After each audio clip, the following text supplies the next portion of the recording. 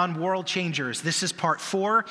Just briefly going back through, we said that the starting point for us on this topic is we have to have God's heart in order to be used by Him to be His hands, His feet, His heart, to be influence for Him in our broken, hurting world. So we have to catch His heart because that's going to shape how we see our world. And then our next message we looked at, we said that, and we have to start with prayer because we know God works on earth through believing prayer, and it is the main vehicle that God uses to advance His kingdom. And that means if it's prayer He uses, it's the prayers of His people. So we're the main vehicle that God uses to see His kingdom advance on the earth. So last week we began 2 parts. So I'm going to finish up this week this topic. I could sort of half-jokingly said, it's Pastor Jim's field guide for changing the world. So it was just some very practical tips on how we can walk out being God's hands and His feet and His heart to the world around us. Remember, when you talk about something being a field guide, the idea is you're looking at stuff while you're out in the field, while you're doing the stuff, while you're actually out in the midst, rubbing shoulders with the world around. And we know that God is awesome. God is so above and beyond what we can ask or think. God is mystical and mysterious. He's supernatural. But we wanted to take this idea of being a world changer and demystify that picture. Amen? In other words, that it's not this sort of ethereal, thing, but just simply being intentional, stewarding what God has put in front of us, and then watching God anoint that, God lead us by His Spirit, and then the world is getting changed all around us. Amen? So that's what we're going to continue on. And just to bring us into connection with last week, we just looked at 3 practical tips. We said, hey, to change the world, start with yourself. We said to be a world changer for Christ, number 2, get a clear vision. And then number 3, we said we have to take action. So now what we're really going to do now is pick up with point number 4. And point number 4 is this: don't underestimate the power of one. Of the difference that one person can make and the difference that is made when we touch one person. There's a story that is just so endeared to me because it's such a great picture of ministry. It says this: one day a man was walking along the beach when he noticed a boy hurriedly picking up and gently throwing things into the ocean. Approaching the boy, he asked, "Young man, what are you doing?" And the boy replied, "Throwing starfish back into the ocean. The surf is up and the tide is going out, and if I don't throw them back, they'll die."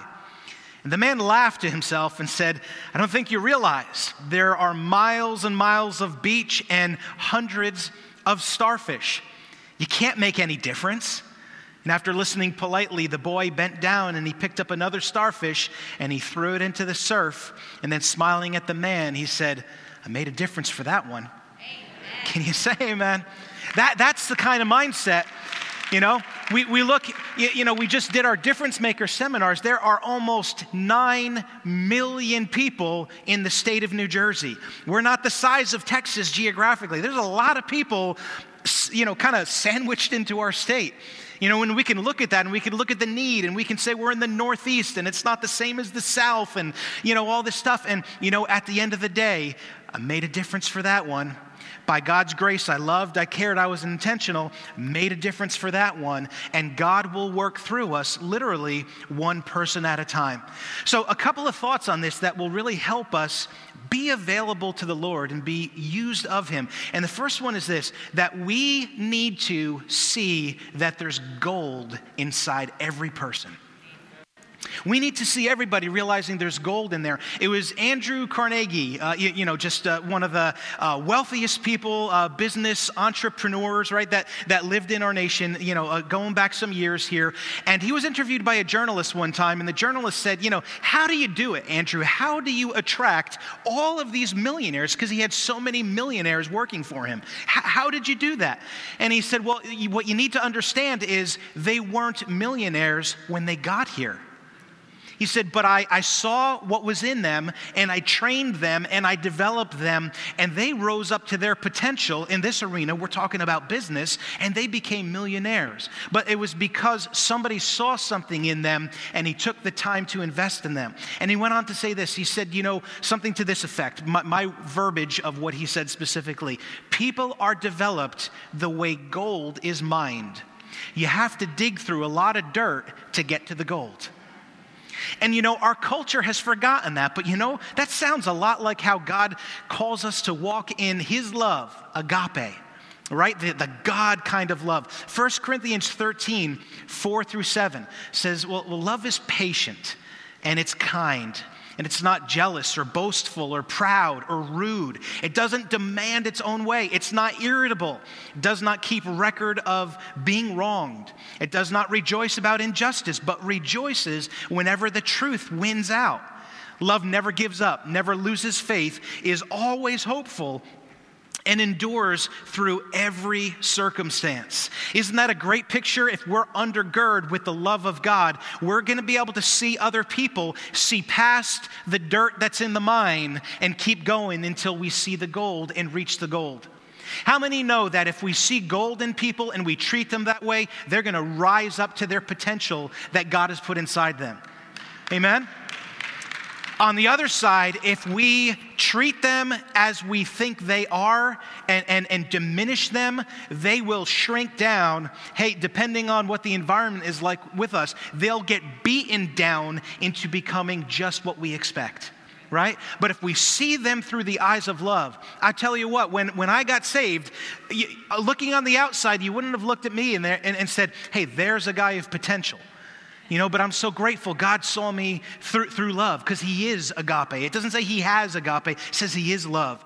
And God saw me and saw how he crafted me and what he put in there. And by his grace, it's been a process of walking with him and allowing him to work in me, to work through me, just like he's done for all of us in this room here. In Ephesians 4:2, it says, be completely humble and gentle. Be patient, bearing with one another in love. Right? How many know that if we're going to get any tenure in relationships with others, we have to bear with one another? Right? People aren't married for decades and decades without bearing one another in love, right? It's just people don't have friendships that endure through decades if they don't bear with one another in love. 1 Thessalonians 5:11 says, therefore encourage one another and build each other up, just as in fact you are doing. So Paul is commending the Thessalonians here, saying, hey, you're building each other up. Why is it that some Christians think that their spiritual gift is tearing others down? Mercy, huh? Why is it some people think their spiritual gift is cynicism and sarcasm, and criticism, right? Those aren't spiritual gifts, and they're in the opposite spirit of how God challenges us to live. And the good news, not by might and power, but by his Spirit. Right? We yield to his Spirit, we catch his heart, we live as people of prayer, and now all of a sudden we start seeing, wow, all right, that person's having a tough time, but you know what? There's gold in that mine. Man, that person, they don't look very likable right now, but you want to know what? God created them. They're fearfully and wonderfully made, and there's gold in that mine, right? And we see through God's eyes, and he'll use us to change the world. How many people can look back and say, wow, it was because somebody believed in me. That somebody cared enough to see past what I was, to see what I could be. And God used that person to be a world changer for that one person. I was so touched by this story in this account in Luke about the demoniac that was out by the tombs. And this is just a great picture of the power of one. Let's take a look in verse 26. It says, they sailed to the region of the Gerasenes, which is across the lake from Galilee. And when Jesus stepped ashore, he was met by a demon-possessed man from the town. For a long time, this man had not worn clothes or lived in a house, but had lived in the tombs. And when he saw Jesus, he cried out. Just first of all, is that not like a picture of something we'd see in like a horror movie, right, on TV? Here's this dude, crying out. Can you imagine the people in the town hearing this guy agonizing and the shrills, and they realize it's coming from the cemetery, from this guy that is bound up by these evil spirits. It says in verse 28, when he saw Jesus, he cried out and he fell at his feet, shouting at the top of his voice, "What do you want with me, Jesus, Son of the Most High God? I beg you, don't torture me." For Jesus had commanded the impure spirit to come out of the man. Many times it had seized him, and though he was chained, they chained this man up, hand and foot, and kept him under guard. He would break the chains, and he had been driven by the demon into solitary places, hanging out by the tombs in the cemetery. So Jesus asked him, "What is your name?" "Legion," he replied, because many demons had gone into him. And they begged Jesus repeatedly, "Do not order them to go into the abyss." So a large herd of pigs was feeding there on the hillside. The demons begged Jesus to let them go into the pigs, and he gave them permission. When the demons came out of the man, they went into the pigs, and the herd rushed down the steep bank into the lake and was drowned. Man, are you envisioning this picture, what this was like? Because it goes on to say in verse 34, when those tending the pigs. So let's just stop there. Can you imagine what that was like for these pig herders on what they just saw, what they just witnessed there? So when they saw what had happened, they ran off and reported this in the town and the countryside. And the people went out to see what had happened. And when they came to Jesus, glory to God, they found the man from whom the demons had gone sitting at Jesus' feet, dressed and in his right mind. And they were afraid. Interesting, not reverential awe, but they were freaked out. They weren't blessed. We chained this guy up. We guarded this guy. We lived with the sounds of his tortured groans in the background in the night. And now here he is. He's well. Glory to God. They didn't have that response. They were bugged out. Sometimes people will encounter God, the conviction of God and the power of God, and rather than coming under it, they'll say, "Get away from me." That's the kind of thing we are praying for today. When people encounter the gospel, Lord, let their heart be soft. Don't let their heart be hardened, right? And it goes on to say, so those who had seen this told the people how the demon-possessed man had been cured. And then all the people of the region asked Jesus to leave them because they were overcome with fear. So he got into the boat and left. But it does tell us here in verse 38, the man from whom the demons had gone, he begged Jesus, you just had this encounter. You've changed my life. Jesus, I want to go with you. I just want to hang out with you. Please let me go with you. And notice what Jesus says. So Jesus went to the one, and he affected the one. And here's what he said to him, return home and tell how much God has done for you. And the man was faithful to what Jesus said. So the man went away and told all over town how much Jesus had done for him. So I believe what we're looking at here is the first evangelist for the gospel, right? One person touched, one person encountering Jesus, and it's always a life-changing encounter. Life might not be changed when we encounter a church. It might not be changed when we encounter religion, but when we encounter Jesus, it changes everything. Amen? And what was the response? Just go share. Just give your testimony of what God has done. And he goes and he shares, and he's this evangelist. Don't ever underestimate the power of one. We think of Billy Graham, the greatest modern evangelist of history, and yet we can look at the power of one. How about the person who led Billy Graham to the Lord, right? The multiplied fruit that came out of that. So our first thought here, don't underestimate what impact on one person can do. Number 5 here, this is our next tip that we're looking at. The best impact comes through inspiration and influence. What I'm saying is the way we impact people, where it's going to land the best, is when we look to influence them and when we look to inspire them. And you say, okay, well, what do you mean? Well, I mean, as opposed to bully them, as opposed to pull a tantrum on them, as opposed to what our culture is doing now, as opposed to cancel culturing them, right? As opposed to arguing them, as opposed to belittling them, as opposed to drawing lines and throwing assaults and stones at them. It's getting quiet. Can you say amen? Our world's a mess and our world is hurting. And you know what? When we look to solution, the Bible tells us that the wisdom of our earth, the wisdom of this world, it literally says it's demonic and carnal. This cancel culture thing is unbelievable. It is anti-Christ because what it says is in whatever way somebody blew it, you're canceled. We just want the world to forget about you and ignore you, you're done. That's not God's heart. God always says, if you reach your hand out to me, I can redeem you, I can forgive you, I can heal you. And you know what? The body of Christ needs to stand in the opposite spirit of that. Now, in balance to that, I'm not saying that we back down from standing for the truth and declaring righteousness and being bold for the Lord. But what we need to remember, though, in that is we're wrestling not against flesh and blood. I know I've been saying that kind of in each message just because our world is so broken and hurting and dark right now. We need to be those that operate with wisdom from heaven, with anointing of the Spirit through the eyes of love. Because you know, all of these other tactics, they won't conquer all. But love will conquer all.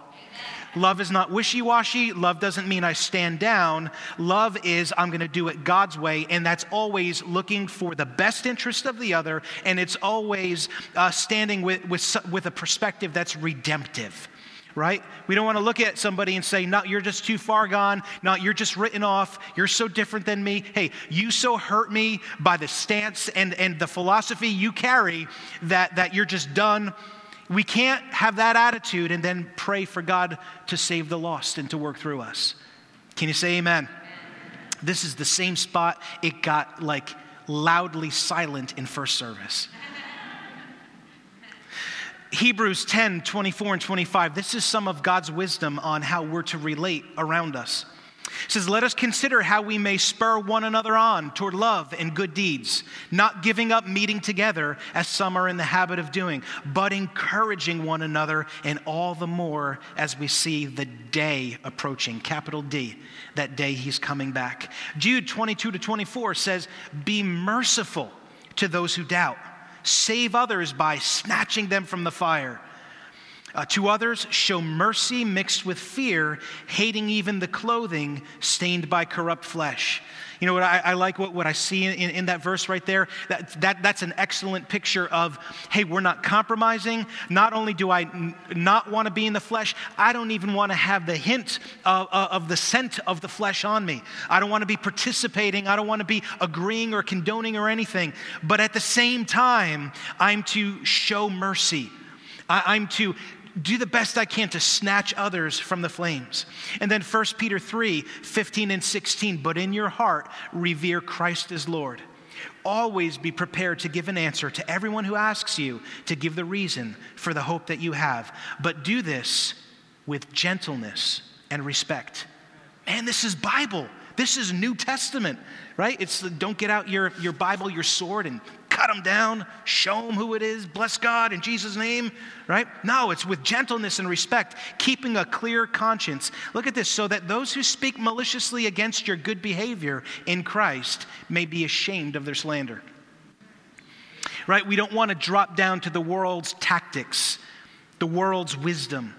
It's carnal and it's demonic. If we will do it God's way, the anointing of God will flow through us, and we will see people restored. We will see people healed. We'll see them snatched from the flames. Does that sound good, church? Amen? Amen.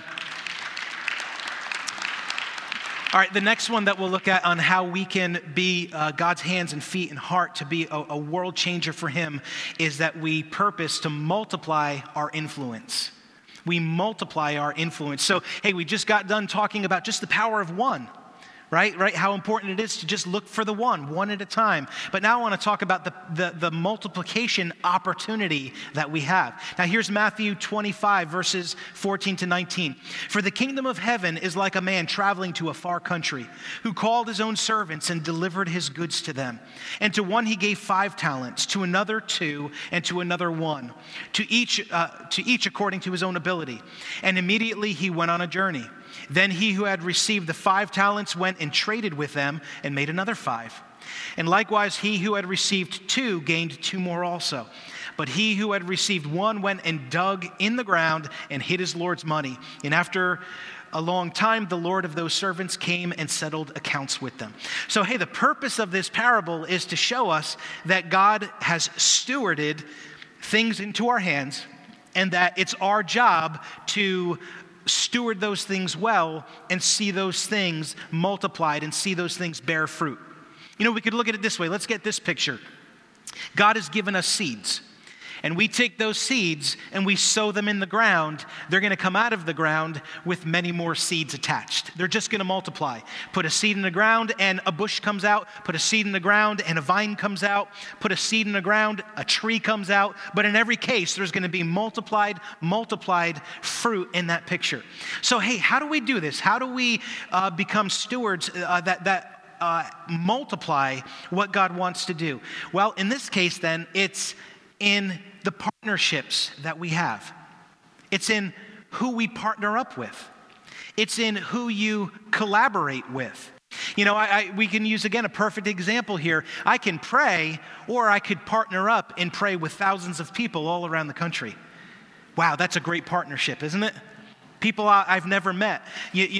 Praying for the persecuted church through either Voices of the Martyr, or Open Doors. And now we're standing in agreement and we're multiplying our prayer effect to those that we reach out to around us. How about in our giving? Just give it a thought for a minute. We prayed for our giving before. We're going to leave this building, and Monday is going to come, and we're going to move into our week, whatever that looks like. And while we're doing what we're doing, at the same time, people in our area here are going to be fed. They're going to be clothed. They're going to be people who are going to come onto this campus, and they're going to receive counsel. There's going to be some who will meet the Lord. There are going to be people who grow in their discipleship, people who have brokenness that are going to be healed. There are ministries happening all over this nation that are going to be bearing fruit and bearing fruit and bearing fruit. All of it happening without us scrambling around and being a part of it. You know, while we're doing our week this next week down in Texas, your giving has put you in Texas, and you're helping put North Texas back together after all the mess that happened with this storm. Amen. Through your giving this next week, you'll be in Ethiopia, where there is a fresh round of crisis going on there, and people being killed, and violence, and people starving. And you're going to be in Ethiopia feeding people, caring for people, protecting and sheltering people. And those are just a couple of projects that we jumped on here as we realized that there was a need. But then there's all the missionaries that we stand with. Right, Pastor Nate? You know, all this next week, we're going to be in Panama. You know, we're going to be in India. We're going to be in among those that are in the persecuted church. We're in Iraq. We're standing with widows who have lost their husbands because of ISIS. And we're there in Iraq. You're a part of that. That's how we multiply, right? Isn't that? I'm so glad that excites your heart, because man, does that thrill me. That's being a steward. Lord, I could take my dollars and I could do something all by myself. And yes, there is the ministry to the one. And we got done saying that. But God also calls us to say, hey, how can we wisely multiply? And it's in our relationships. It's in our partnerships. It's in our money being invested rather than spent. And then another thought here, it's in our legacy. Living in a way to say, I am going to so invest in others that when I'm no longer here, what I've sown in love and care and mentoring into their lives, it's going to outlive me, and perhaps it's going to go into next generations. You know, I had this beautiful picture. I was with one of my mentors, I want to say 1.5 years, 2 years ago, and As it turned out, the folks that were invited into this room, there were some people up front giving testimony because this person had been in ministry for many decades. And I got to see that literally now, as they poured into this individual, they're talking about their grandkids. And I'm thinking about the legacy effect. You impacted my life, which impacted my children's life, which impacted my grandchildren's life. That's legacy. And realizing that we have a way to live if we'll give ourselves away to others. We'll be world changers and we'll have that multiplied effect. Can you say amen? Amen. All right, last one we're going to look at and we're going to pray. If we're going to be world changers, church, we have to develop personal grit. Grit.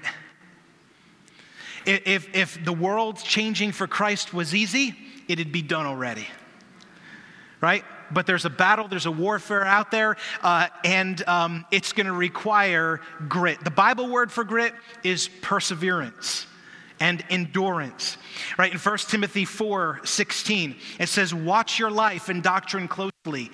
Persevere in them, because if you do, you will save both yourself and your hearers. Hebrews 10:35-36. So do not throw away your confidence.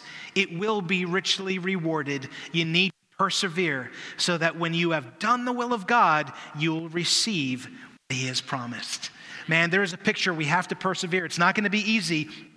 There will be times in the natural where it's just easier to quit, where it's just easier to lay down. Man, is there anybody in the room here today? You got knocked on your tail and you're wondering right now, should I get up one more time? God says, get back up one more time. As a matter of fact, if you get knocked down again, you just get back up one more time. The bottom line is we get up one more time, then the devil knocks us down and we win. And God says, it's not in your might and power, it's in my spirit. So you just stay with me and you just keep getting back up after it and getting back up after it. And God is going to be able to use our lives to do things that will, this was used in the movie somewhere, I forget which one, things that we do now that will echo into eternity. Doesn't that sound awesome? Isn't it so great that I'm just going to live in a way by the grace of God? I just won't give up. I won't back up. I'm not going to shut up. I'm just going to keep loving, caring, serving, walking with my God, and taking what He has stewarded into my hands and let Him, in my humanness, in my fallenness, not theologically, but in my brokenness. You understand what I mean there, right? In the places where I miss the mark, God is bigger than all of that, and He's going to bear fruit through it all. Can you say amen? Praise God. Hey, let's pray, okay? We're wrapping up this series. We're wrapping up the morning. And just simply want us to, one more time, just wherever we are around the room, watching online, just to make your seat an altar before the Lord. And just to say, Lord, one more time before we depart from this topic in this series, Lord, use me. So, Father, in the name of Jesus, we say that we're afresh and anew, bowing our heart before you. Jesus, it's afresh and anew today that we are declaring you are Christ, you are Lord, you are Savior over all of our lives. And we say, have your way, God. Lord, we ask that you would come and burn away all that's not of you in our lives. And Holy Spirit, would you fill us up?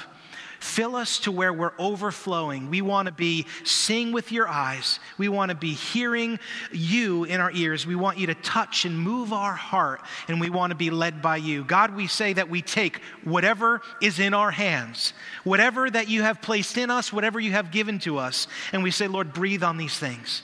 And let us be an influence. Let us be those that would be world changers for you. Father, both for the one-on-one and in whatever way that you would show us how to multiply, how to invest. Let there be a compounding effect of our lives. Lord, just we say we are all yours. And it's in Jesus' mighty name we pray. Amen.